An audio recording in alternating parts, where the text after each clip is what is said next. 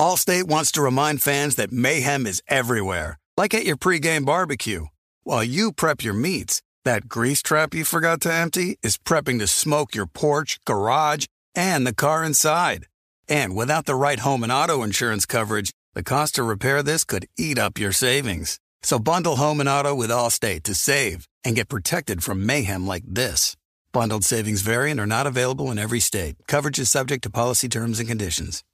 Thank you for traveling with Amex Platinum. To your right, you'll see oceanside relaxation at a fine hotel and resort property. When booked through Amex Travel, you can enjoy complimentary breakfast for 2 and 4 p.m. late checkout. That's the powerful backing of American Express. Terms apply. Learn more at americanexpress.com/withAmex. Warning, this product contains nicotine. Nicotine is an addictive chemical. Black Buffalo products are intended for adults aged 21 and older who are consumers of nicotine or tobacco. If you're an adult aged 21 and older and use nicotine or tobacco, I want to tell you about Black Buffalo's award-winning nicotine pouches. What are they made of? Cured edible green leaves, food-grade ingredients, and pharmaceutical-grade nicotine. No tobacco leaf or stem. So if you're 21 and older, consume nicotine or tobacco, and want to join the Black Buffalo herd, head over to blackbuffalo.com to learn more. You can order nicotine pouches online, and they ship directly to most states. Or check out their store locator to purchase pouches at thousands of retail locations around the country. Black Buffalo Tobacco Alternative. Bold flavor, full pouches.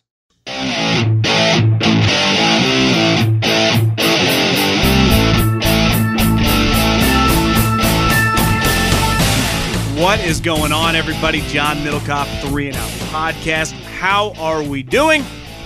Happy Tuesday. Hopefully everyone had a good long weekend, enjoyed themselves. Saw some family, chilled by the pool, had some brewskis, and watched a little football. It's back. College football's off and running. Obviously, the National Football League, as all the coaches and executives often say to make themselves sound smart. Can't say NFL, you say the National Football League, returns Thursday.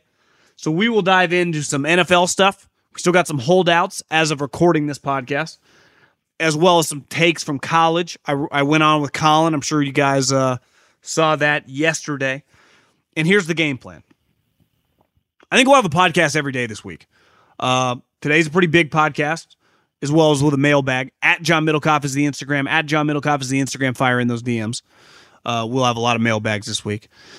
I'll probably do a preview pod of just picking the divisions, picking the winners, picking maybe a Super Bowl pick as well on Thursday. And then we will have Friday reaction to Thursday night, as well as some other stuff for Sunday. So we're going to have a lot of podcasts. We're going to have a lot of content. I mean, football's back. This is what I do. Talk about football. So why not just do podcasts all the time? That's the game plan. Today's a pretty big one just because I had a lot to say. And other than that, if you're listening on Colin's feed, make sure you subscribe to 3 and Out feed. Appreciate everyone that has. TheVolume.com. Check out merch. We got 3 and Out hats. And other than that, let's buckle up, baby. I mean, it doesn't get any better than this.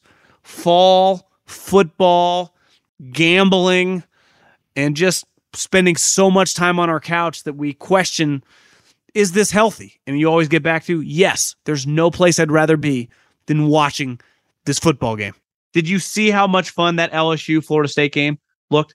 Did you see how much fun that game at TCU was? You want to go to a college football game? We know how much fun the NFL games are going to be.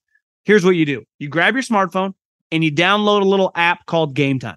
They happen to be the official ticketing app of this podcast. Game Time. Officially ticketing app of this podcast. Download it. Sign up for your first pair of tickets. They have interactive maps. You can find out where you want to sit.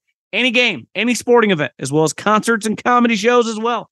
And type in the promo code JOHN. That's my name. JOHN. JOHN. Get $20 off your first pair of tickets. JOHN. $20 off your first pair of tickets. Cannot recommend it enough. The NFL's back, baby.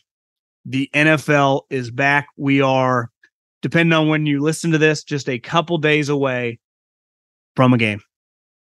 Doesn't get any better than that. And we've talked a lot on this podcast about the success of the NFL, about the widening gap of football separating from the other sports. Football is now, the NFL specifically, the #1 television show in America. If I would have told someone this back in the 70s, the 80s, the 90s, when we just had some incredible television hits, you wouldn't have believed me. But the world's changed. And football, this iteration of it, is perfectly made for 2023. Gambling, fantasy, the scarcity of the inventory. Because at the end of the day, you're only playing once a week. So even if you play on a short week, Thursday, Sunday, Monday, whatever, just play one game a week. And you cannot fake importance. You saw it this weekend in college football. You'll definitely see it immediately in these NFL games starting Thursday night, but then all day Sunday and clearly Monday night. Every game feels like it matters.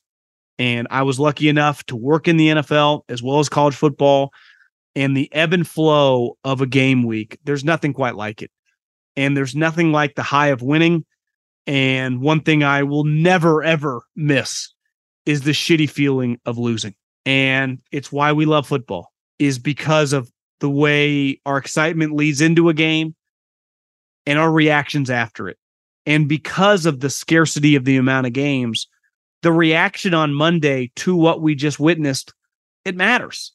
The hyperbole that come from other sports is like, how can you have a true take in the middle of June in baseball? It's like, you got another game tomorrow. Yeah, guy's struggling. He could easily snap a streak tomorrow and go on a 5-game homer streak, or a pitcher, or in basketball. It's like half the players in the league don't even care about this given game in January. Yet in football, everyone cares. Us, the fans, whether you're playing fantasy, whether you're gambling, whether you just love the team because you have your entire life, to the coaches who dedicate 100-hour work weeks, to the players who lay it all on the line. It all matters. And listen, it feels like in the summer and definitely in the spring, it's like, God, when is football going to come back? And it feels so far away. And then it comes back and you're like, God, I'm glad this is back. And there's nothing like the NFL. I like college a lot. I watch a stupid amount of college football for someone that doesn't have a team. But I like the NFL dramatically better. It's just a better product because every team in the NFL, except a couple, every fan base right now, you think your team has a chance. Now, that changes over the course of the season. But if you're a Bears fan, if you're a Packer fan, if you're an Atlanta Falcon fan, if you're a Dolphin fan, if you're any fan except like the Arizona Cardinals or maybe the Houston Texans, you feel like, why can't we be the 7th seed? Why can't we? Maybe we can't win the division, but like, why can't we win 10 games? Why can't we be in the playoffs? And who knows? It's football. This isn't a 7-game series. We're not playing Michael Jordan here. 1 game, 60 minutes. Why can't we win it? And it happens. You saw it last year with Seattle, with the New York Giants, with the Miami Dolphins. Once they got Tyreek, things change so fast in the NFL. Like in college football, like, yeah, you can win 6, 7, 8 games, have a fun season, but you know you got no shot at the playoffs. That's not the way in the NFL, right? Because we've seen so many times some of those teams with the Giants, the wild card teams, go on to win the Super Bowl. Crazy shit happens. But the most fun part about the sport is that, you know, when you give your time, and that's the most valuable asset we have in our lives, that they give you a lot. That obviously there are going to be some games throughout the season that I don't care if you're the best team in the league or the worst team in the league, where it feels like it's like, what is going on? Are they trying? But for the most part, you're riveted. You're on the edge of your seat because they're giving you everything they have. And the players laying it all on the line, the entertainment value of the league. I love to gamble, never been a big fantasy football guy. I know a lot of you guys play fantasy.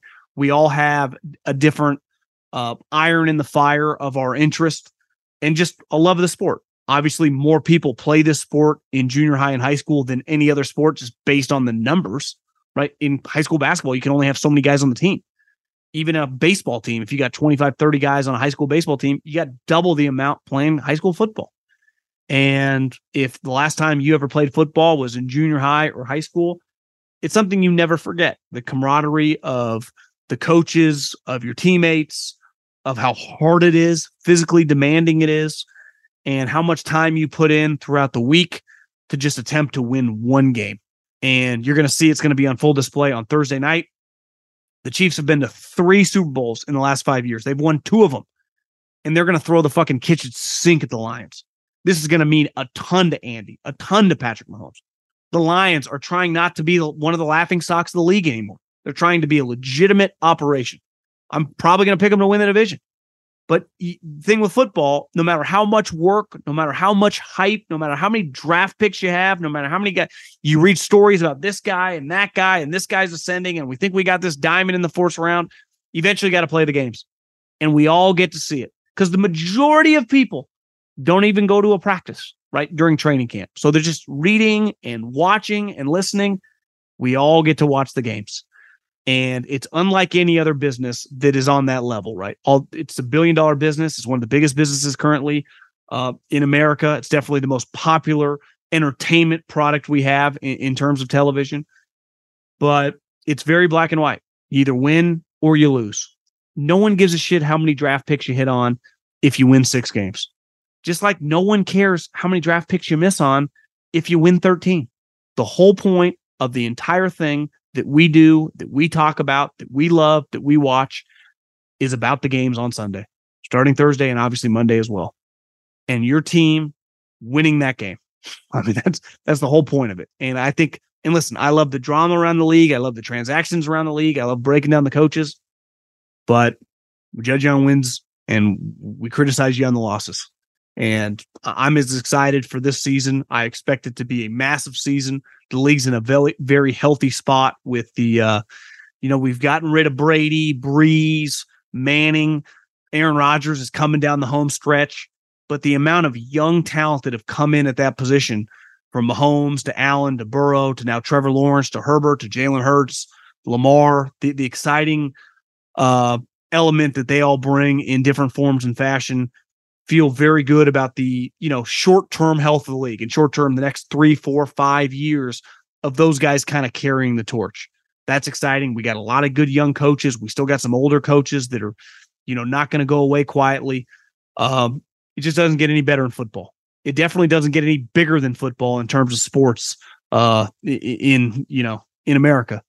And as someone that does this for a living, there's nothing like the games.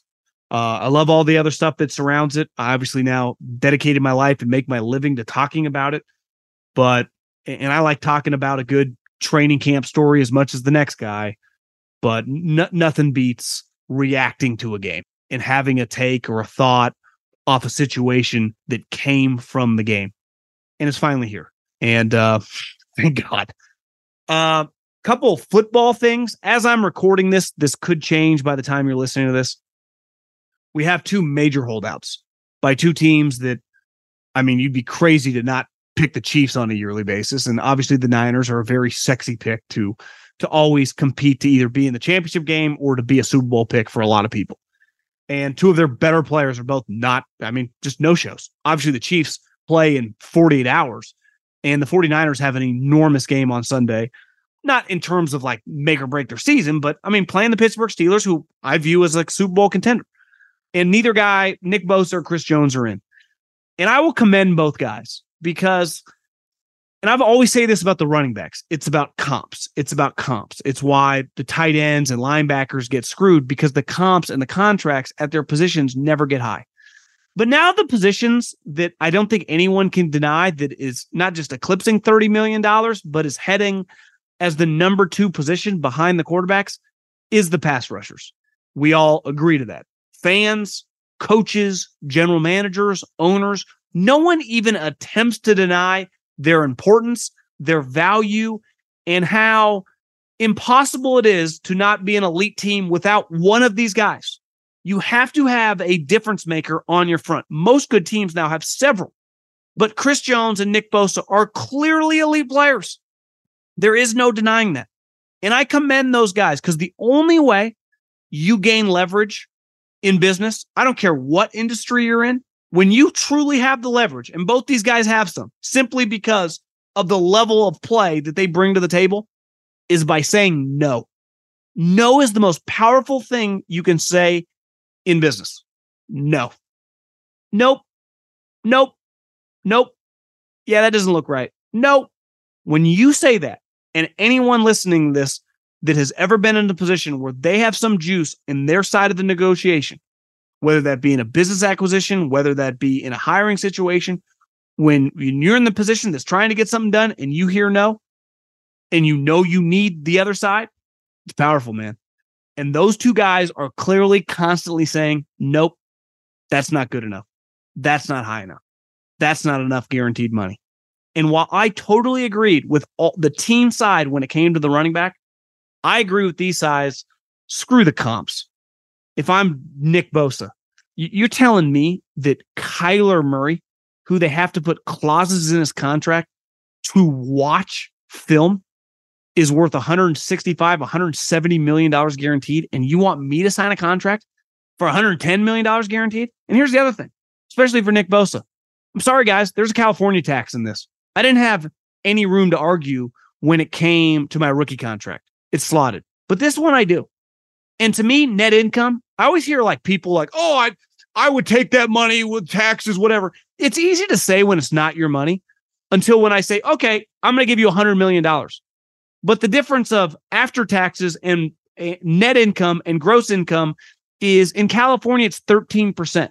So if I'm giving you $100 million, and obviously you get taxed where you played, we're talking about a difference of $10 million in your pocket. I don't care who you are. $10 million net income, if you're not Jeff Bezos or Elon Musk, is a shitload of money. So if I'm Nick Bosa, not only am I arguing, I don't care about the comps. And one, there hasn't been a pass rusher who hasn't signed a free agent deal. Aaron Donald was just extended, but my brother, Myles Garrett, that was a while ago.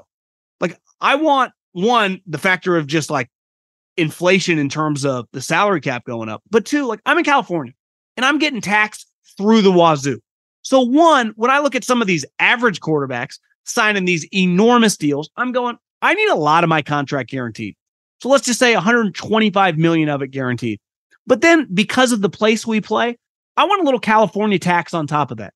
And every time that you guys say, well, the number we're coming with is smaller, I'm going to say, no, that's not good enough. What the fuck are you going to do? Because I'll promise you this, you're eventually going to need me. And I know that. You have no chance to win a Super Bowl without me. So am I prepared to, miss a game? Clearly I am. I've gone this far. And maybe by the time you're listening to this, they have signed. But I think both these two players kind of realize the best leverage you can have in a holdout. And this speaks for the running backs too. Do not show up if you are truly valued. The problem with the running backs is people just move on. The Pittsburgh Steelers did it years ago with Le'Veon Bell. But with a player like Nick Bosa, with a player like Chris Jones, that's basically impossible. There is no replacing that guy. There is no D-line by committee to fill in their stats. Like, no. And these guys know it.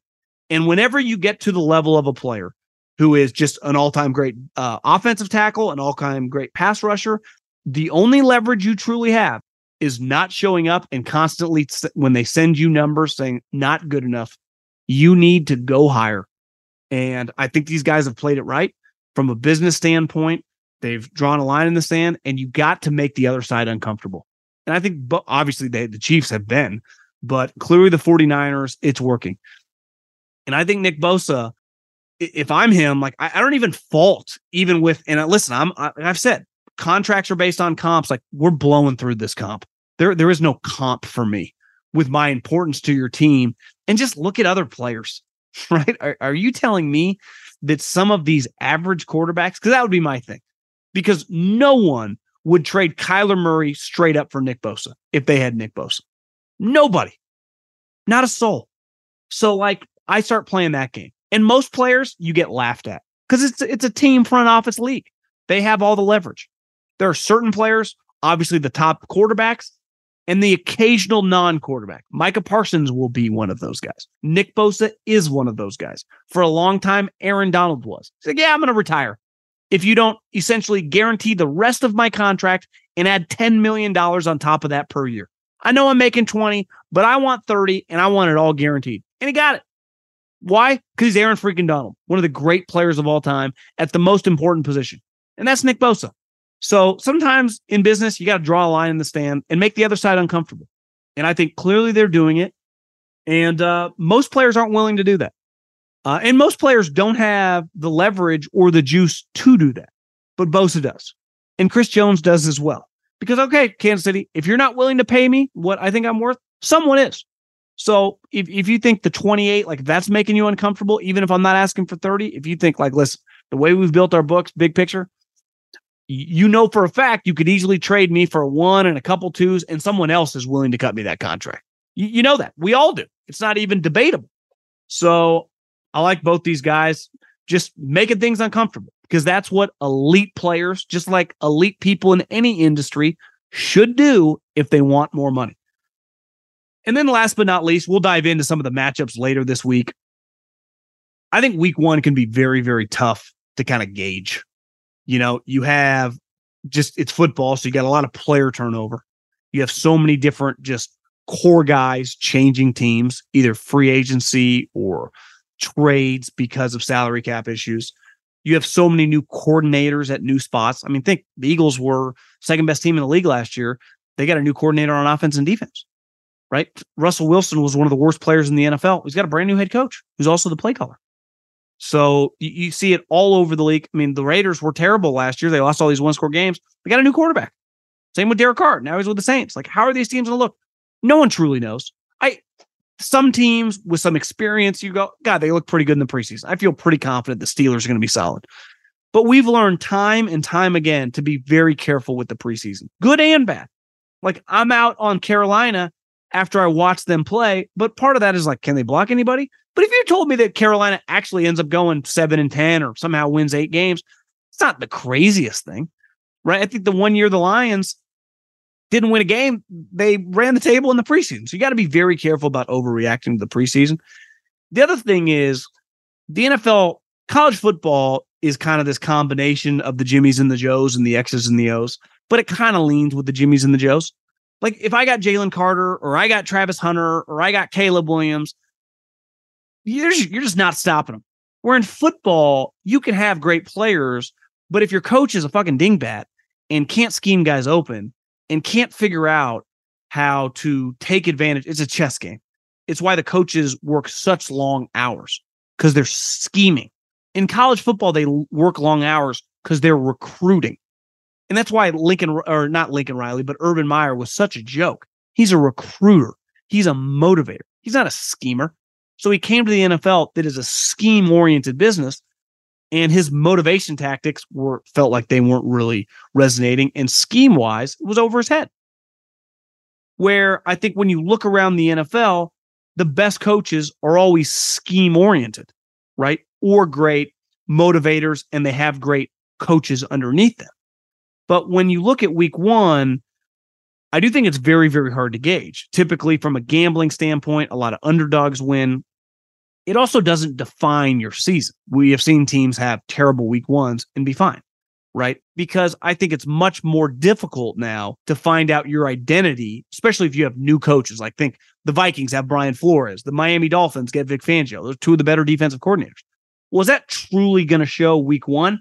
Or is that something that comes to fruition more by the time you're in early November, you start seeing their impact? Because let's face it, you have no double days in training camp. Every 3 or 4 days is a mandatory off day by the NFLPA. That's a great bargaining chip. The NFL owners just took more money. They're like, yeah, we'll give you how many off days you want? 5 out of 7? More money for us. That's a win for you, win for us. I mean, it was terrible negotiation by DeMaurice Smith, but that's a different conversation. But my point here is that week 1 is really fun just because we have football that matters. But I think when trying to figure out what your team, like I know what Andy Reid or Kyle Shanahan's team are going to look like, but there are a lot of teams like even Geno Smith in Seattle. Like we know what Pete Carroll likes to do, but is he just going to be able to sustain that? Right? Belichick, new coordinator, Bill O'Brien. What is their offense going to look like? Because in the preseason, you just kind of run your plays. You're not scheming plays against their looks. You're just running the plays that you've been practicing that is the base of your offense or your defense. You're just calling defensive plays on 3rd and 8 that you typically would call on 3rd and 8. But it's not a schemed look where this entire week, starting with Chiefs Lions, going into the weekend, are schemed ideas. Now, because the new coordinators and a lot of transition in football with both coaches and players, you're taking educated guesses. It's not the same as by October, and I got a month of film of knowing what your strengths and weaknesses are and knowing what you like to do. Because it also changes year to year. We know Mahomes is going to throw to Kelsey, but like, is Sky Moore a legitimate player this year? Is he an impact guy?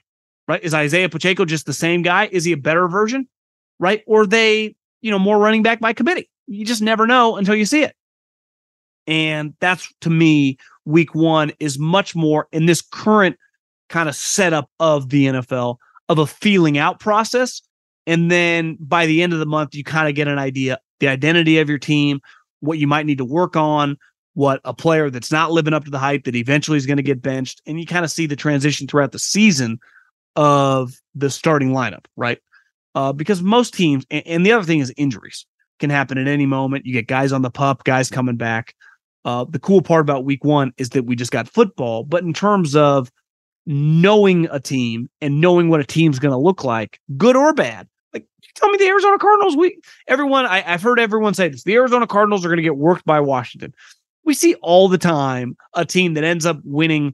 The Chicago Bears drafted 1 overall last year. Obviously, they traded the pick, but they were the first overall team in the draft order. They won week one. They beat the 49ers in Trey Lance. Like that happened. The 49ers won 13 games and won the NFC Championship. Okay, let's transition to college football. And the story of the weekend is easily Deion Sanders. And remarkable game. As I told Colin, that's why football's king. You can't fake that entertainment. I like a little more defense, but I'm not going to even pretend that wasn't incredible. That is why football is the number one television show. Doesn't get any better. And college football is the number 2 sport in America. Don't ever get that twisted. College football dominates rating-wise. There's a huge gap, as we talked about earlier, between the NFL and everyone else. College football's too. In that game, I haven't seen the numbers, but I would imagine they're huge. But Deion Sanders. I'll never forget when I worked for the Eagles. Our special teams coach was Bobby April. He's worked in the NFL, he's retired now. Worked in the NFL for decades. His son is currently the defensive coordinator for Stanford. Coached, lastly for Jim Leonard with Wisconsin as linebacker coach. Really good young defensive coach. But his dad was awesome. One of the nicest guys you'll ever meet. And my role, when you work internally, maybe they've gotten bigger now, but most of these personnel departments aren't that big in-house. You got a lot of scouts on the road. So they give you a lot of different roles. And I used to help the special teams coach out, doing kind of stuff that the position coach doesn't want to do, right? Hang times, jot down numbers, who lines up where. A week in advance. Just make the process easier for him once we game plan on a weekly basis. And once you start doing that, you end up interacting with the guy a lot. And me and Bobby April used to talk all the time. And then even when I was in radio, he became the special teams coach for the Raiders. Talked to him a lot. And I'll never forget him telling me a story because I used to ask him about different coaches and different players. And he coached in the early 90s for the Atlanta Falcons, 91, 92, 93. So I used to ask him, what was it like coaching Deion Sanders? Because Deion Sanders at the time was one of the bright young stars in the league. This was before he went to the 49ers and the Cowboys and became Super Bowl champ, absolute legend.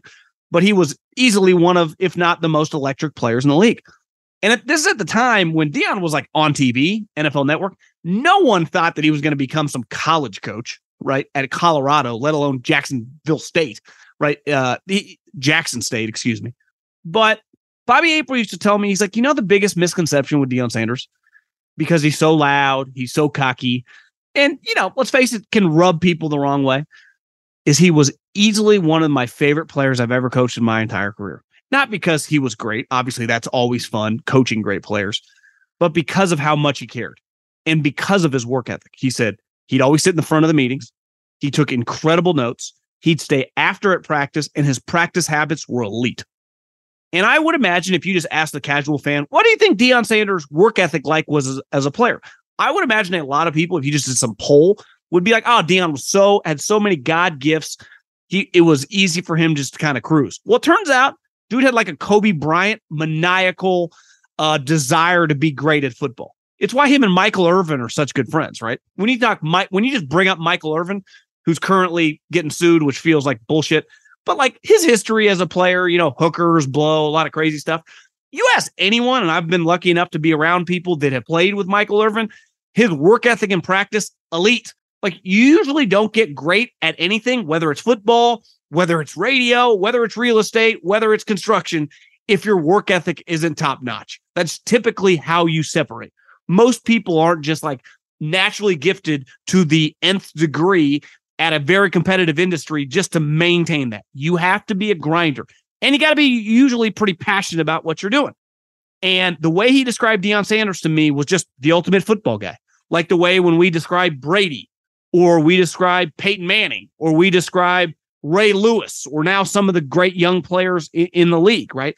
They just love football. They're junkies. They study it nonstop. They're obsessed. That was Deion Sanders as a player. So when you look at him as a coach, there was a moment in that game against TCU that really jumped out to me. There was a player down. I forget. I think it was a TCU guy. And Deion Sanders had come out to talk to the player on the ground. And Sonny Dykes was there as well. And the game was well in the balance, like third quarter, tight game. I forget, Colorado might have even had the lead at the time. Obviously, TCU came back. It was a back and forth game. And Sonny Dykes, who was just literally in the national championship, Deion kind of hugs him, and you could tell they're talking. Sonny Dykes, and I've met him a couple times when he was the coach at Cal, is just an old school Texas football guy. His dad was a coach. He's a coach. Just when you see Sonny Dykes, when you talk to Sonny Dykes is just football. Deion can relate to football guys. Why? He's an old school football guy. This offseason, definitely in training camp, but I'm pretty sure they did in spring ball as well. Most of these teams, right, in college football and definitely in the pros, there is no tackling to the ground. When you scrimmage in the NFL and at even all the Power 5 schools, they are doing what's equivalent like thud. And what thud is like the padded version of two-hand touch. You kind of hit, but there's no wrapping up. You kind of tap him and the guy keeps moving. It's why if you've never been to a NFL practice, if you've watched NFL Network, there'll be clips of kind of guys colliding in practice, and then the running back or the wide receiver or the tight end just keeps on running because you're not tackling the guy to the ground, right? Well, Deion Sanders tackled to the ground. I think we look at Deion Sanders as like this progressive, young, hip coach. And obviously, when it comes to recruiting, he's got a lot of that. Think who taught him. One of the truly great recruiters in the history of sport, Bobby Bowden. That's where he learned from when he played as, at Florida State back in the late 80s. So Deion and his personality, he was going to be a natural recruiter. But I think people looked at him like, corner. One of the things Deion used to say, like, they don't pay me to tackle. I don't even blame him. He's right. They pay him to cover. But like when I watch Deion Sanders, he actually relates and has much more in common with Belichick and Saban in terms of the way he views football. Now, obviously, the way they play, they don't have Georgia, LSU, Florida State's personnel on defense. So for them to be successful, they're going to have to score points. But I've always said this about Lincoln Riley. I question his ethos and his belief how important recruiting defensive players were. I watched USC when they were great. That was in my football-loving college life. And I watched a team full of NFL players at every fucking position. D-line, linebacker, and DB for almost a decade with Pete Carroll. That's what it takes to win natties. No one else has won a national championship out west because the defense is always a question mark. Deion will value that. I promise you that, right? But the other thing with Deion, when you view him as like this outspoken, I think on social media, he feels very 2023. When it comes to football, he has much more in common with like 1993. And I'll promise you this, if you've watched the clips of him addressing the team, he's got that down pat. And two other things really stand out to me. To be a great head coach, when you are like, he's not going to be one of the coordinators. Obviously, if he was, he'd be the defensive coordinator, but he's going to be a CEO head coach. Think John Harbaugh, think Mike Tomlin, think now Nick Saban. But when you are that, you have to hire really well. It's very incumbent on you to hire the right guys. Well, he got last year, the Kent State head coach left that job to become his OC. And there were multiple plays in that game. One was in the red zone that led to a touchdown, and another on like a 3rd and 5 that was like, this guy's really scheming it up. Obviously, there were some plays with Shador and Travis Hunter where there was just some like, hey, our Jimmies and the Joes are going to beat your Jimmies and the Joes. And that's a huge part of college football. For as great as Saban is, for as great as Kirby Smart is, for as great as that scumbag phony Urban Meyer is, they've always had the great Jimmies and the Joes, as well as their X's and the O's. And when they get to the biggest moments, they got the better players. So that's a huge part of college football. This is not the NFL. But you still need to be able to scheme. You still need to be able to dial it up. And right now, I watched Deion Sanders, offensive coordinator. What a hire. And that's happening a lot more now. Like I say, Bo Baldwin This guy used to be the offensive coordinator and head coach at Eastern Washington, became the head coach at Cal Poly, left that job to become the offensive coordinator at Arizona State because it's easier for that guy to get a Power 5 job, not through a smaller school, but being the OC at a bigger school. And the other thing is Deion knows talent. Like, Deion knows talent. I would imagine anyone could recruit Travis Hunter, right? I'm not giving him credit for that. You deserve credit for establishing the relationship, but every team that's worth their salt in the country, Clemson, Florida State, Bama, Georgia, you name it, wanted that guy. But I watched a bunch of other guys. They had a second wide receiver, number 10, the little running back that Deion's known forever. Obviously, the million dudes they've landed in the transfer portal. Like, Deion and his crew can identify players. They deserve a lot of credit for that. And this whole business now with this transfer portal evaluation, like landing a guy from a smaller school, bringing over a guy, like the one thing that I thought was kind of stupid, and I get why they're saying it, but Deion and Shador acting like, I was just at the HBCU, I'm an HBCU player. It's like, go Google Shador's rival.com. Obviously, he was going to go play for his dad. He would have gone to the SEC or Florida State. Like, those are the schools that were sniffing around. Now, he's clearly better. Anyone that says, like, I knew he was going to be this, I watched a lot of Jackson State BS. People were not watching Jackson State. I'm not saying people didn't. I watched last year their conference championship game, but on the whole, we just don't consume that level of football. That's just a fact. We've all seen the ratings right now. You also didn't know how it was going to look once he got to this level, and he was remarkable. And Travis Hunter playing 7 million plays in that game. Those two guys, this other notion, and we'll get into Florida State here in a second. Colorado was never going to win the national championship. Definitely not this year. Because to win a national championship, you have to play defense. It's the only way possible. You got to be able to tackle. You got to be able to rush the passer.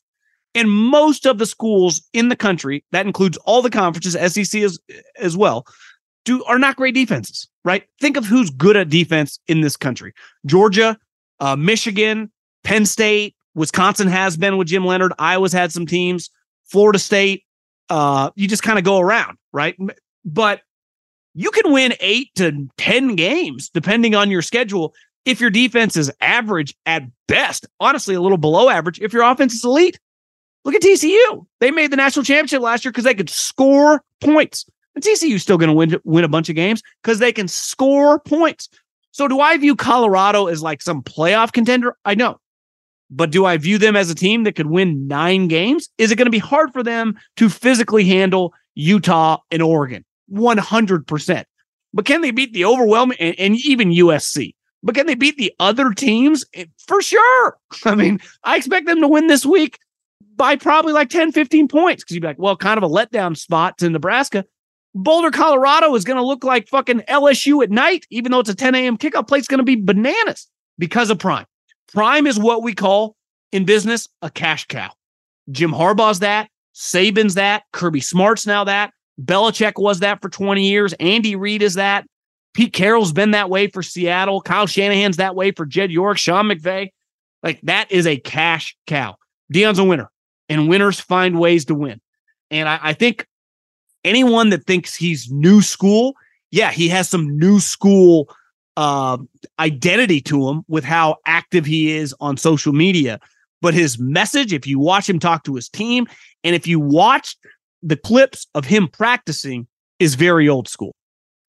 Florida State. When I was a GA at Fresno State, we had a young student assistant who had tried out for kicker, and the coach said, listen, you're not going to be able to be our kicker, but we would love to have you on the staff. And his name was Derek Ray. And he went on to be working recruiting and end up going to Oregon State for years, most recently with Jonathan Smith, had become a really, really highly thought of recruiting coordinator in college football. Was turning down, quote unquote, bigger jobs. He loved Jonathan Smith. So do I. Dude's a stud. Dude made DJ Ungole look good. Well, last year, the Florida State Seminoles offered him the job to be the GM, and he took it. And this is a guy from the Central Valley, Fresno State, Oregon State, went to Florida State. And I talked to him on the phone a couple weeks ago. I've known him now almost 15 years. And he's like, bro, 2 things. We're fucking good. Like, we have a squad. These receivers, and this receiver we landed in the transfer portal is the real deal. And he's like, our head coach, who's also our play caller, is big time. Our him as a play caller, just watching him last year and watching him in practice, this guy's no joke. And that was on full display. He wasn't lying to me. And I didn't think he was lying, but you never know. Big game, LSU, coin flip game. That was a clinic. And to me, what really stood out, like Derek told me, their personnel is big time. They got NFL players like LSU everywhere. And that play caller was really, really impressive. Because part of college football is a Jimmys and the Joes matchup, just like the NFL. But in the NFL, there's much smaller gap between talent on opposite sides of the field. Obviously, you have a Micah Parsons or a Trent Williams. I'm not saying there are certain guys, but as a whole, as a unit, there were clear deficiencies last night, and Norvell took clear advantage of them. And I think Florida State, that game, like, listen, I love TCU, Colorado. Like, I was glued to my couch for 3.5, 4 hours. Sunday night's really more my style. Like, I like watching NFL players on defense flying around, crushing people. Herb Street was even mentioning it last night. People were getting crushed, absolutely mollywopped. I like that. And you just see the body types, like, that guy's an NFL player, that guy's an NFL player. But I think Florida State, they got a real squad. LSU will be fine. They'll win their 9-10 games. But Florida State can win the national championship. They just got to get by Clemson. They're now in the driver's seat. And anyone, if by the time you're listening to this, that doesn't put them number 2 overall, I got no problem leaving Georgia till they lose number 1. Back-to-back champs, they've earned it. But if you just watch college football over the last 3-4 days, how anyone can say Florida State today, that doesn't mean it can't change, is not the second best team in the country, is on some drugs that I'd probably like to get a hold of because they're pretty powerful. Couple other things. I didn't really get the chance. I saw Colin open with this. He had texted some NFL executives and scouts about Shedeur, and you can't watch Shedeur and not think, obviously, not just an NFL player, but like, is this a top 5 pick? I mean, shit, if Trey Lance and Zach Wilson go 2 and 3, Shedeur could play one game and that could be his game, and he could easily go top 5 in the draft. But the college quarterback play is elite. I mean, it just is. It is fantastic. And the number one thing that stood out to me, there are so many random players, quarterbacks all over the NFL. They're like, how's this guy still in the NFL? How'd Matt Barkley last this long? How'd this guy last this long? There's a lot of fat about to be trimmed. I mean, there are so many quarterbacks. And I texted a college director. I said, how many quarterbacks do you think are going to get drafted in the top 50 in this draft? He's like, I don't know, 6, 7. I'm like, what about just the quarterback class as a whole? Even underclassmen that aren't draft eligible. He's like, absolutely loaded. Every other game has an NFL quarterback. And not all of them are going to be first round picks, but you're talking second, third, fourth round. Listen, we can nitpick Jaden Daniels all we want, the LSU quarterback. Like, that's a draftable player. Same with Florida State's quarterback. These are draftable quarterbacks, let alone the Drake Mays, the Caleb Williams, you name it. Michael Penix, to me, throws as beautiful a ball as any quarterback, college or pro. It is, honestly, I'm going to pick Washington to win the conference. I think Washington will win the Pac-12. Oregon, I'm not betting on USC. I'm just not. They don't have the defense. Oregon might be as good. Obviously, they played an incredible game. I got to see them play a real opponent. But, I mean, Oregon-Washington's going to be a fantastic game. A lot of people love Bo Nix. And I'll never forget Andy Reid told me years ago when they were evaluating Patrick Mahomes. I was like, was it difficult to evaluate a quarterback in kind of this spread soft offense? He's like, no, it actually made it much easier. I just removed every quick screen he had, and he just had more evidence and more inventory of short, intermediate, and deep throws than most quarterbacks in the history of my job because of the amount these guys throw. And that speaks to all these quarterbacks now. They're just throwing more. And that starts with high school. I've been saying this forever. In 2001, 2, 3, when I was in high school, we ran the wing T. And this was in Sacramento, a pretty big recruiting hotbed. It's not quite, I would say LA or the Central Valley, but it's got a lot of Division I players that play Power 5 football. And I would say a large percentage of teams ran some version of the wing T, of the option, of the veer. And now if you just look, and I follow high school football in Sacramento relatively closely, they're all running spread offenses. They're all throwing it, and that speaks to all over the country now. So all these top quarterbacks are used to throwing the ball in high school, and then they get to college where when I was a kid, even if you threw the ball in high school, once you got to college, you usually played in a running offense. Well, those days are over. It's all spread it out and slinging around. So the amount of sweet quarterbacks makes college football really easy to watch because it's just fun. Like it's just an exciting game.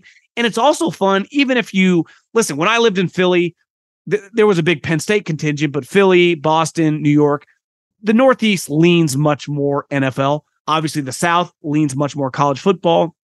And while we like college football in the West, I know I do, it's much more pro football, right? The 49ers, now the Rams, the Chargers, Seattle's good now, bigger than college football. Even SC, when they're good, they're the only team, and we'll see if their importance has dropped a little bit because of the NFL teams in Los Angeles. But my overall point is that the talent at that position is stupid. And some of these random quarterbacks that have been hanging on by a thread in the NFL, they're about to get booted because there are just going to be so many guys drafted, even teams with starting quarterbacks like a Dak Prescott, like a Kirk Cousins, like just go around the league with some of the middle of tier guys.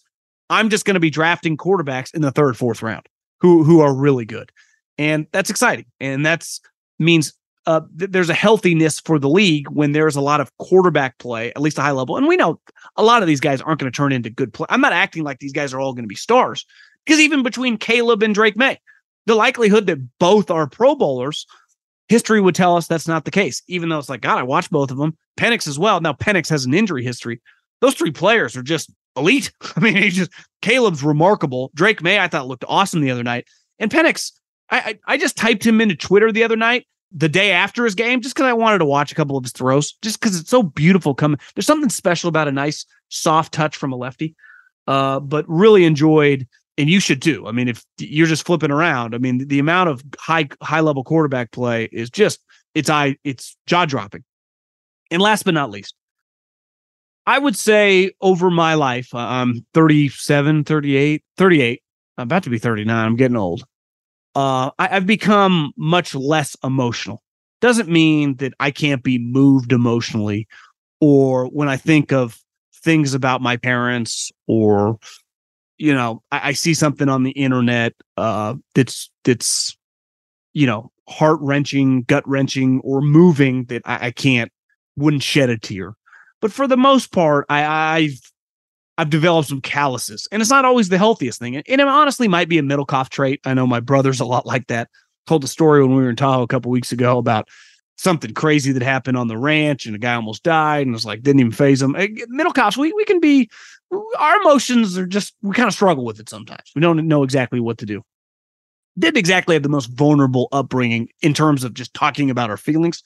Not, I was raised in an old school home. But I was watching the Pac-12 over the weekend, and they obviously did not lose a game. Pretty incredible start for a conference that's literally about to die. The conference is going away forever. And I've said, I'm not as aggressive as Coward of like, this is just inevitable. Like, obviously, it's great for the networks. It's great to have Michigan playing Washington and Oregon playing Wisconsin and Ohio State. I get it. I get it from financial standpoint. And I'm as pro-business as anyone easily that talks about sports. You will not find anyone who not only understands it, but celebrates it. I'm pro-money here. That doesn't mean that watching it this weekend and watching the Pac-12, which is probably going to have their deepest league in fucking forever. I mean, they have potentially 4 teams that could compete to make the playoffs: Oregon, Washington, USC, and Utah. I do feel pretty confident that they will get a playoff team. Like right now, if I was a betting man, I will say the Pac-12 would be represented in the playoffs. What Deion Sanders is doing with Shador and Travis Hunter, the Arizona schools, especially University of Arizona, looks really good. Oregon State is really good. I mean, they're going to be an 8-4, 9-3 team that you want no part of. Washington State has an NFL quarterback. Cal and Stanford actually, had a good start, especially Cal, for a program that doesn't care about sports. Not the coaches or the players, but the administration. Kind of made me sad. And honestly, I was thinking about it on Sunday night. Like, it sucks. It really does. It's over. And I'm not hoping that it ever come. I understand that there's no looking back. Somehow Stanford and Cal are now in the ACC. And I tweeted this, and I believe this to my core. If you think that Clemson and Florida State and North Carolina, who all voted against adding them, are ever playing a game in the Bay Area, you're high on something, because I can't ever see that happening. People are like, Middlecoff, they're in the conference. Like, yeah, for how long? 1 and 2, I don't see it. But regardless, like for all the expansion, I understand why the networks want it. I understand why every week one game should be Colorado TCU, LSU Florida State. We should not have Oregon playing Portland State. That's an embarrassment. That should not happen. I don't blame them for doing it because those are the current rules, but that needs to die. And as these conferences dissipate and they all go under one umbrella eventually, we will just get every game will be Alabama, Texas, or Ole Miss, Washington, or just whatever. They'll just be bigger games against Power 5 opponents, even the non-Power 5. Like you can play Boise State, Fresno State, some of those schools as well, but you should never be able to play D1 AA teams. Like those days not only need to die, I'm pretty confident they will. But if you're of a certain age, it is going to suck not having these traditional rivalries and just having them die. Like I think it's cool that now with Texas going back to the SEC, that you'll get Texas and Texas A&M again. You should. But there was something cool about like Texas, Kansas State or Texas, Texas Tech when they would lose that game sometime. And it would make that program season. Or when Oregon State last year takes down USC or almost does, or a couple years ago they did. And it's a huge feather in that team's cap. And those days feel kind of over. And regionally, at least for us out west. And that sucks. And it truly makes me sad. Not sad enough to cry, but I do understand the people on the other end that say this is all about money. It is, because football pays for everything. As you've seen with the destruction of like the Big East, why did it get destroyed? Because football was the cash cow, not basketball, even though basketball is a profitable venture.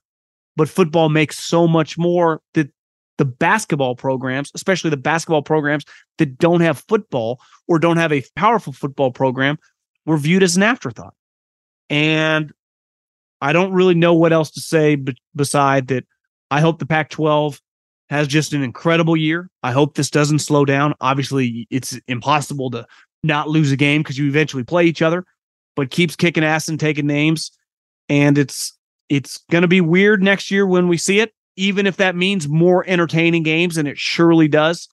But for those of us that grew up loving football on Saturdays out west, it was hard not to get a little sad with the success that the conference really had over the first 3 or 4 days of the season. Allstate wants to remind fans that mayhem is everywhere, like at your pregame barbecue. While you prep your meats, that grease trap you forgot to empty is prepping to smoke your porch, garage, and the car inside. And without the right home and auto insurance coverage, the cost to repair this could eat up your savings. So bundle home and auto with Allstate to save and get protected from mayhem like this. Bundled savings vary and are not available in every state. Coverage is subject to policy terms and conditions. When you're hiring for your small business, you want to find quality professionals that are right for the role. That's why you have to check out LinkedIn Jobs. LinkedIn Jobs has the tools to help find the right professionals for your team faster and for free. LinkedIn isn't just a job board. They help you hire professionals you can't find anywhere else. Did you know 70% of LinkedIn users don't visit other leading job sites? LinkedIn's the only one I use. On LinkedIn, 86% of small businesses get a qualified candidate within 24 hours. Hire professionals like a professional on LinkedIn. LinkedIn is constantly finding ways to make the process easier. They even just launched a feature that helps you write job descriptions, making the process even easier and quicker. Post your job for free at linkedin.com/JOHN. That's linkedin.com/JOHN to post your job for free. Terms and conditions apply. Warning, this product contains nicotine. Nicotine is an addictive chemical. Black Buffalo products are intended for adults aged 21 and older who are consumers of nicotine or tobacco. If you're an adult aged 21 and older and use nicotine or tobacco, I want to tell you about an American-made success story in Black Buffalo's award-winning nicotine pouches. Black Buffalo's nicotine pouches are not owned by Big Tobacco. They're an independent company proudly built right here in the USA for 21 and over adult consumers. Black Buffalo was built by dippers with decades of smokeless tobacco use. They believed the market wanted tobacco alternative nicotine products that offered the best of both worlds. Bold flavor, full pouches. What are they made of? It's pretty simple. cured edible green leaves, food-grade ingredients, and pharmaceutical-grade nicotine. Most importantly, there's no tobacco leaf or stem. All proudly made right here in the USA. So if you're 21 and older, consume nicotine or tobacco, and want to join the Black Buffalo herd, head over to blackbuffalo.com to learn more. You can order nicotine pouches online, and they ship directly to most states. Or check out the store locator to purchase pouches at thousands of retail locations around the country. Black Buffalo Tobacco Alternative. Bold flavor, full pouches. Okay, let's go mailbag. @John Middlecoff. @John Middlecoff is the Instagram. Fire in those direct messages. Very, very easy to get in the show. Just fire in the DMs and get your question answered here on the pod. Start with Bo. Hey, John, just watching the first half of Washington, Boise State. And Penix has got to be the hardest player to place in the quarterback mix for the draft. The injury history is undeniable, but so is the talent. Dude throws lasers and really excels at working through progressions. If this guy gets through the year healthy, how can a front office determine whether to take the risk on this guy in the first 2 rounds or wait it out in a class that looks promising? Have you heard anything from the scouting community? I personally, don't work in the league anymore. Thought he was like a fringe first rounder last year, but I know how those meetings go. Injuries, ACL injuries, always scare teams. Once you start stacking back-to-back seasons of health, I don't think he missed a game last year. Well, if he goes back-to-back years fully healthy and he checks when he gets physicals at the combine that everything is a go, that he just had prior injuries and he doesn't have some degenerate knee, he doesn't have any question marks physically moving forward, yeah, I think he'll be drafted in the top 10. I think he's got a chance to be in the mix for the number 2 overall quarterback. Now, Drake May, I don't have like his entire extensive history of high school, but if he's never had a major injury, I don't think Caleb's ever had a major injury. Those 2 guys feels like would go ahead of him. But I would say, and listen, I haven't watched every quarterback, but to me, Michael Penix looks right now like the 3rd best quarterback. ACL injuries, pretty sure 2, but Nick Bosa's been hurt before, had an ACL injury in high school, had major growing surgery in college. So like guys that have injury histories get drafted and then go on to have successful careers at all positions. And the one thing you feel good about with quarterback is they're pretty protected in the sport now, obviously in the pros, but in college as well. So if you feel his body can hold up, yeah, I mean, I think as of today, someone that just is kind of a football addict and watched an unhealthy amount of football, to me, he's clearly the 3rd best quarterback. Throws just, God, his ball's so beautiful. Jacob, hindsight is 2020, but would the Texans have been better off taking Will Anderson and Jalen Carter instead of CJ Stroud? Next year's quarterback class is loaded. Texans are going to be bad this year, and CJ and they would have been bad with CJ or Davis Mills. I don't have inside information on this, but I think it's pretty clear that the owner got involved. That the owner said, we can't go into a season with Davis Mills and Case Keenum and just be an embarrassment. Draft one of these quarterbacks, and kind of gave them an ultimatum. Because CJ Stroud, now listen, that game against Georgia was freaking awesome. And that game alone, he was a big-time talent. But who do I think's better? Drake May, Penix, obviously Caleb. Like, I'd take all those guys over CJ Stroud. Could be wrong. Time will tell. Maybe D'Amico coaches this guy up and he becomes really good. Now, if I get the guy from Georgia, then I feel pretty good about it. But yeah, I'm with you. Would you rather have, you can't do this in a vacuum though. Would you rather have Will Anderson and Jalen Carter than CJ Stroud? If CJ Stroud, the likelihood that he's not going to hit. Of course. But factor this in. The likelihood that Jalen Carter, he had to go to a place that had the infrastructure, that had veteran players who could kind of not only take him under his wing, but like that's just not going to be tolerated here. You're not even the best player on our team, even though he could be very quickly. And I think the Eagles were much more equipped to take the flyer, even though it's still risky for them, than all the other teams that were drafting really high, like the Texans, like the Falcons, like all these other teams, which he immediately improves, right? But then he becomes their best player. They can't, it's much riskier. And I think the one thing that D'Amico and obviously their GM kind of come from programs with Kyle and with Belichick, kind of avoid those guys because it can blow up in your face as well as like you can hit a home run 100%. But I think the Eagles were just in the perfect situation. They have his teammates. They have these incredible veteran players in Kelsey, Brandon Graham, and Fletcher Cox, and Slay, and all these guys who have seen it all, who've made a ton of money, who are just high-level guys. I don't think the Texans, it's worth the risk. Not when you have all these picks coming. Now, I think the big question, Will Anderson's going to be fine. Will Anderson's going to be a good player. If CJ Stroud's not, like, how long are they tied to him? Now, they just drafted him 2 overall, so he's getting years. Well, you say, Trey Lance only got 2, but I hear you. Okay, let's see. You're the best in the biz. I kind of like this guy. Real quick question. I keep seeing where a player reaches an injury settlement with the team. How do those work? And is there a specified amount of time a player is not eligible if those are met? Well, typically you see them with like undrafted free agents or late round picks that the team doesn't want, right? That would have cut. So when you get hurt on the job, right, in practice or a preseason game, I owe you some money, right? So I got to put you on injured reserve.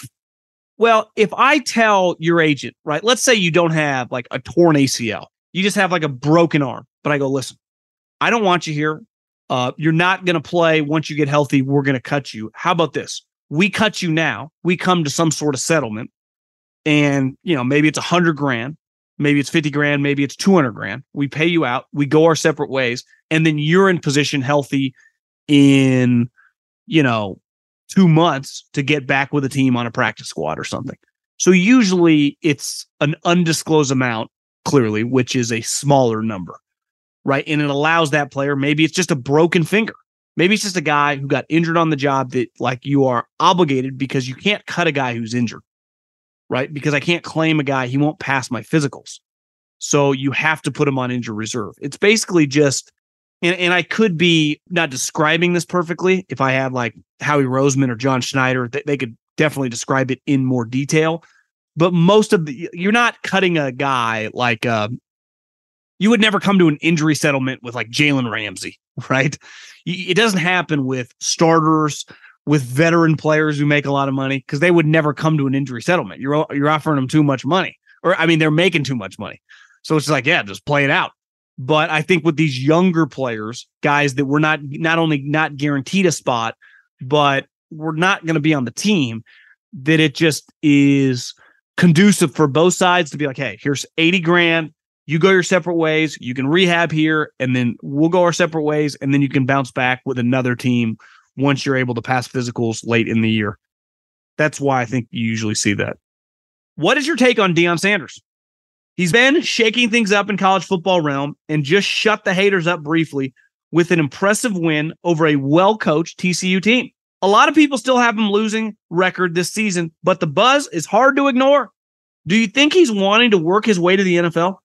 If so, do you think he has a long ways to prove himself before an NFL team takes him seriously as a coach? Do you know what I hate? And this happens in college football. It doesn't happen in the pros because I can't steal a coach. That I've seen so many takes on the interweb of like, enjoy Deion while you have him. He'll be gone in 18 months. Why do we always have to do that? Why do we always have to do that? Can't we just enjoy it? If he's there 3 years, awesome. If he leaves in 2 to go to Texas or Florida, so be it. But can't we just enjoy it while it's here? Clearly, if he wins the next couple years, all these transfer portal players, some of these programs, Texas, if Sark doesn't win, Florida with Billy Napier, will offer him $150 million. They just will, right? And who knows? Maybe the Cowboys, if he's number one, his quarterback, his son gets drafted, maybe that team wants to hire him if they have the number 1 overall pick in a couple years. Obviously, the Cowboys probably wouldn't, but you know what I mean. He's going to have options. Deion Sanders now, with just that one game, and if he just goes 6-6, he is going to have a ton of options. That's a fact. Let's face it. Last year, Auburn didn't offer him the job. They went with Hugh Freeze. A couple years ago, Florida State, Mike Norvell, which Norvell is going to turn out to be just fine. But you know what I mean? I have some theories and educated guesses that I can see coming from a mile away. Ohio State, like the Ryan Day thing, like he's not going to be treated like Urban Meyer or Saban. he is going to be nitpicked with a fine-tooth comb. And if he ain't beating Michigan and he ain't winning natties, like, he's not some guy on scholarship. I can already see Kalen DeBoer, the dude at Washington. Google his resume. He wins everywhere. Honestly, has some Brian Kelly vibes. If that guy goes in the Big Ten, let's say he wins the Pac-12 this year, wins 10, 11 games, again, goes to the Big Ten, keeps winning double-digit games, that guy's got Ohio State written all over. Just like Florida. Billy Napier ain't going to be there long. He's just not. Sark, obviously big week against Alabama, big couple years coming up. If he wins 8, 9 games the next couple years, they'll run him out of town.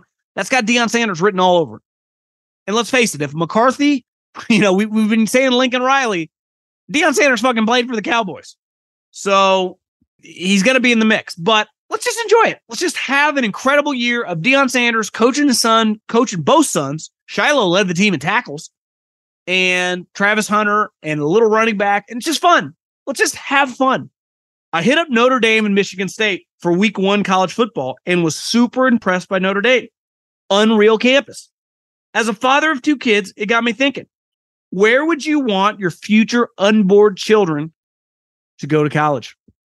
Well, let's not get it twisted that I will live, and I plan on it if they so choose. And who knows? Higher education, maybe it'll be changed. And I haven't had one yet. Hell, I don't even have one on the way. So we're still 19 years minimum away from my child going to college. And who knows? Like, if they want to go to trade school, maybe they become an entrepreneur. Maybe the world changes. Maybe they become a full-time YouTuber. So I will not force. Education was forced on me, and I'm glad. But I was talking about it with my girlfriend last night. I was like, you got to go to college. But it was never like to really improve your education, to really improve your knowledge, to improve your skills. It's like, you just got to go to college. Well, why? And I went, and I got multiple degrees. But it's like, why did I go? And really, most of my time spent there was partying, chasing girls, and setting myself up football-wise, like getting involved with the athletic program and the football program. So I'm not acting like it didn't have benefits to my life, but I didn't learn anything there besides what I was learning on my own. So I look at college a little differently, though. I went to Cal Poly, so we have athletics, but not that anyone cares about. I would love for my son or daughter to attend a school that matters athletically, but specifically in football. Hopefully football is still a really big deal in 20 plus years. Keep our fingers crossed. It's surely trending that way, but wouldn't matter. I mean, I've been to a lot of campuses, obviously, through this job. All the Pac-12 schools. I mean, USC, UCLA, Colorado's actually got an incredible campus. I always thought Utah was really underrated. Washington, Oregon are badass. Any of the schools in the South, Bama, Georgia, Florida, Clemson, you name it. I mean, I wouldn't matter. But I would like Power 5. But I'm not. We are going to promote and push curiosity in my family. And, obviously there is a level of discipline of doing your homework and stuff that translates to life. But like so many times my parents were like, you got to try. Like, I don't care what they're teaching me. These classes are stupid. I do not care about chemistry. It does not matter. I literally talk about football to pay my bills now. So I was right. They were wrong. Hey, John, the husband and I are huge fans. I like this family. Need your thoughts on this because I haven't seen much coverage on it. What the hell do you think is going on with Isaiah Buggs? Trade, pay issues, shit seems sour. Isaiah Buggs? Who's Isaiah Buggs? Am I an idiot? Isaiah Buggs frustrated after learning he'll be a healthy scratch. Bench for the season opener. Plays for the Lions. Defensive lineman. I'd be lying if I knew much about the Isaiah Buggs situation. I will say this. The big question mark with the Detroit Lions is going to be their secondary, right? Can they cover people? I think defensive line, I thought Aiden Hutchinson last year by the end, you're like, God, this guy kind of looks like a Bosa brother. This guy looks like one of the next big J.J. Watt or something. This guy's got a chance to be an all-pro. And I think they drafted, I forget his name, but another guy last year in the draft that had 8 sacks. Maybe their defensive line is just good. And sometimes older players, Wally pipped, get replaced. It's the best part of the NFL. Ultimate meritocracy. At any single moment. Unless you're just like Peyton Manning or Tom Brady. right? Or Aaron Donald or whatever. It's very hard to kind of bench you, but eventually you get replaced. And the majority of the league is not those guys. So the majority of the league, every single training camp, new players come in, expectations get higher, and you're not guaranteed a spot. So Isaiah Buggs, he's been on the Lions for a couple years. Honestly, I don't even know that much about this guy. He played at Bama. I don't really remember him. But, yeah, got to produce. Got a question for the mailbag. If the Rams are projected to be so bad, why don't they follow suit with their division rivals, the Cardinals, and tank? Hard to sell Donald and Kupp on that, but Kupp is hurt and could be an asset to a competing team. And Donald could generate at least one late first or multiple picks. Why not sell and go all in on acquiring Caleb Williams? Williams staying in California with McVay because you can't do that week one. You're paying Donald, Stafford, and Kupp too much money. Now, can you do that October 15th? Yes. But in their schedule is lined up for them to have some problems. But you can't do that immediately. So to me, they're in a position to just kind of let it play out. And letting it play out is going to be pretty ugly. The Cardinals do not have Stafford, Donald, or Cooper Kupp. I mean, they got Budda Baker, but safety can only do so much. I mean, Aaron Donald's going to go down as like one of the great players of all time. And you're paying him $30 million. Stafford is making just you just walked into a Wells Fargo in Southern California. You could just empty the bank, and that might not even be enough to pay Matt Stafford. Because if you know, the banks, the way they operate is a little shady, especially Wells Fargo. I got into it with them the other day. Been a customer for 20 plus years, and they're screwing me over on some fees. But that's neither here nor there. I do think it's a little harder to just tank, but I hear what you're saying. Okay, love you, man, but have to call into a question, a comma, a false media narrative you chimed in on Colin's pod that I hope you consider re-examining on your pod. The idea that the Jets have a terrible offensive line is nonsense. Is it potentially injury prone? Yes. But you can't say that almost every unit, good or bad, in the league. I agree. Dwayne Brown at left tackle, while 40, I think he's 38, is a former All-Pro who played pretty well last year and allowed just one sack. Again, when I say bad offensive line, I'm not talking. I like their guards. Gabe Tomlinson, who coming off a bad year, but got paid a lot of money, who's been a really good player with the 49ers. Tucker is a really good player. Love that guy in the draft. I think, do we even know if Mekhi Becton is good? Yes, we know he has not been good. We know he hasn't been reliable. And a guy, if we're playing, I'm circling the fucking wagons if I'm the defensive coordinator and we're attacking relentlessly. I'll promise you this. Week one, when Mekhi Becton lines up at right tackle, I'm sending the heat constantly at his ass. Now, if he proves it, great. But to pretend that, like, we're in this pretty deep now. He hasn't been any good. He just hasn't when he's played. And let alone he's been injured a lot. Like, you can say this has not worked out. And this is a guy that other teams would not want. Now, as their starter, can he change that? Can he? It's not a narrative. I mean, you watch Hard Knocks, Mekhi Becton, they spoke about it last year. There is no justifying that Mekhi, it's like the Trey Lance thing. No, as the information we have right now, those are terrible picks, gigantic busts. Can they change it all? 100%. But the information we have of today, I'm recording this on September 4th, there is no, Mekhi Becton might be, no. So far, been a disaster. That's a fact. There's no emotion or bias or agendas behind this. Narratives, I hate that word sometimes, honestly. No, it's just the Jets' offensive line is a question mark. Just like we go team to team. Every team has question marks. But when you have an offensive line as a question mark, older tackle, and just a question mark at right tackle, the guy might not be any good. He might not have the quickness or be too injury prone to function. That's a problem. So I hate, it's not a narrative. It's literally the information we have right now. So listen, I'm going to pick them, and I think we'll do a big season preview probably Thursday on Thursday's pod. Might just be the pod. I'm going to pick them to win the division, but it's going to be because they're going to have the number one defense in the league, and I think they're going to be a top 5 rushing team. But I don't feel great about Mekhi Becton. But this notion that, like, he's been disappointed but hurt almost 2.5 years. Look at the analysis of him when healthy, the first rookie year. That's like 4 years ago. Like, we got new information. Things change. Evaluating players in the NFL is like the stock market. You can't hold on to things from 3 years ago. It's not relevant in 2023. Like, oh, what about 2019 or 20? Like, who gives a shit? I'm never in the way I operate in life, a rearview mirror guy. I look forward. Now, I give certain people the benefit of the doubt. Like, can Aaron Rodgers bounce back? Well, yeah, he's got 15 years of resume. So one bad year, like, I feel pretty confident. But most players, and you get this a lot with draft picks, like, he's always been hurt. No, maybe he's just not a reliable individual, right? Say what you want about Herm Edwards, kind of a cheat. The first coach to be a 5-year college coach, go back to television because he got ran out of town for cheating, and then immediately go back to the NFL stuff.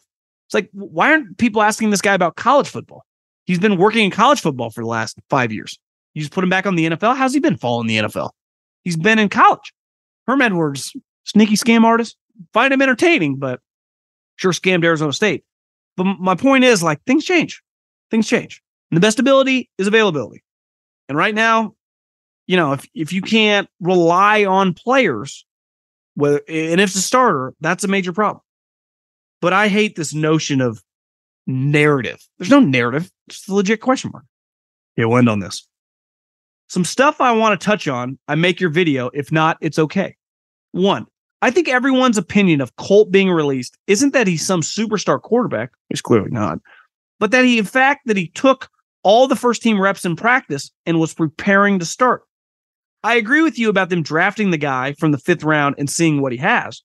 I think everyone is just reacting to that. He took all the first team reps and not the rookie. It's not that Colts just turned 38 and that we knew he could have prepared someone sooner. I don't think anytime in that situation that a guy drafted in the middle rounds would get the first team reps. That's never how it would work. So in the situation that they just drafted the kid from Houston in whatever, the 5th round, if their starting quarterback like Kyler's injured and you have this veteran player in Colt McCoy, but he could be any player. He could be Chase Daniel. You could name some random backup. That guy would get the first team reps in the offseason and early in training camp. And then as time went on, you went, what's the point of this? Because that 5th round player has to earn. He's not a super high pick. You can't just put him with the ones. You have to earn that. Now, over time, you realize, what's the point of keeping Colt McCoy? We don't think he's any good, 1. 2, we might as well get a good look at this guy while we can. But I have no problem with making that decision late in August because you wouldn't have the information. You get 3 weeks of this guy playing in preseason games, in the building, how he reacts in practice. You go, God, we really like this guy. We're obviously not going to be any good. What's the point of not giving this guy the game opportunities? Maybe we strike oil. Maybe we just find our backup quarterback when we eventually trade Kyler and draft one of these other guys, right? But I don't think it's what team, I don't care how shitty you are, would ever start a 5th round player running with the ones like August 10th. That's just not how it happens without several injuries. If Colt McCoy was going to be, and then you change your opinion. Like I said, football's a stock market. Things are constantly changing. Some guys are getting better. Some guys are getting worse. And some veteran players you realize have stagnated and there's no point to roll them out there. So 2nd, I have the Jags going 14-3. Lawrence going off around 40 touchdowns, 5,500 yards and winning the MVP. I know Titans fans get very, very angry with me because I don't give them the proper respect. And I definitely value them more now. Like I don't think they're going to be just terrible because their coach is too good. But I'm with you. I think the Jags 14-3 feels strong, but 11-12 wins, and I think win that division by several games. Now, maybe early it feels close, but I'm with you. I think Trevor Lawrence, Doug Peterson, because usually you bet on the coach and quarterback. And the Titans have a really good coach in Mike Vrabel. But like the Jags kind of have both. I don't know. Their coach won a Super Bowl, out-coached Bill Belichick. Like, remember that? Won another playoff game the following year with Foles again. Trevor Lawrence, one of the best prospects of the last 20 years. So 40 touchdowns feels a little strong, but yeah, 35 to 40 touchdowns. I see a massive, massive year for Trevor Lawrence.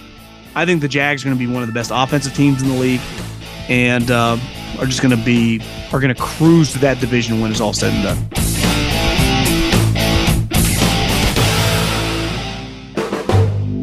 volume. Allstate wants to remind fans that mayhem is everywhere, like at your pregame barbecue. While you prep your meats, that grease trap you forgot to empty is prepping to smoke your porch, garage, and the car inside. And without the right home and auto insurance coverage, the cost to repair this could eat up your savings. So bundle home and auto with Allstate to save and get protected from mayhem like this. Bundled savings vary and are not available in every state. Coverage is subject to policy terms and conditions. It's Freddie Prinze Jr. and Jeff Dye back in the ring. Wrestling with Freddie makes its triumphant return for an electrifying 4th season.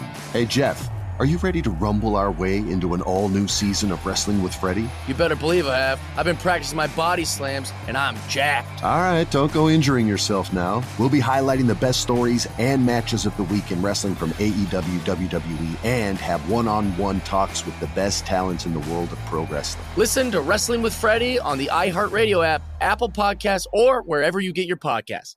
I'm Diosa. And I'm Mala. We're the creators of Locatora Radio, a radiophonic novela, which is a fancy way of saying a podcast. Welcome to Locatora Radio Season 9. Love at First Listen. This season, we're falling in love with podcasting all over again. With new segments, correspondence, and a new sound. Listen to Locatora Radio as part of the Michael Dura Podcast Network. Available on the iHeartRadio app, Apple Podcasts, or wherever you get your podcasts.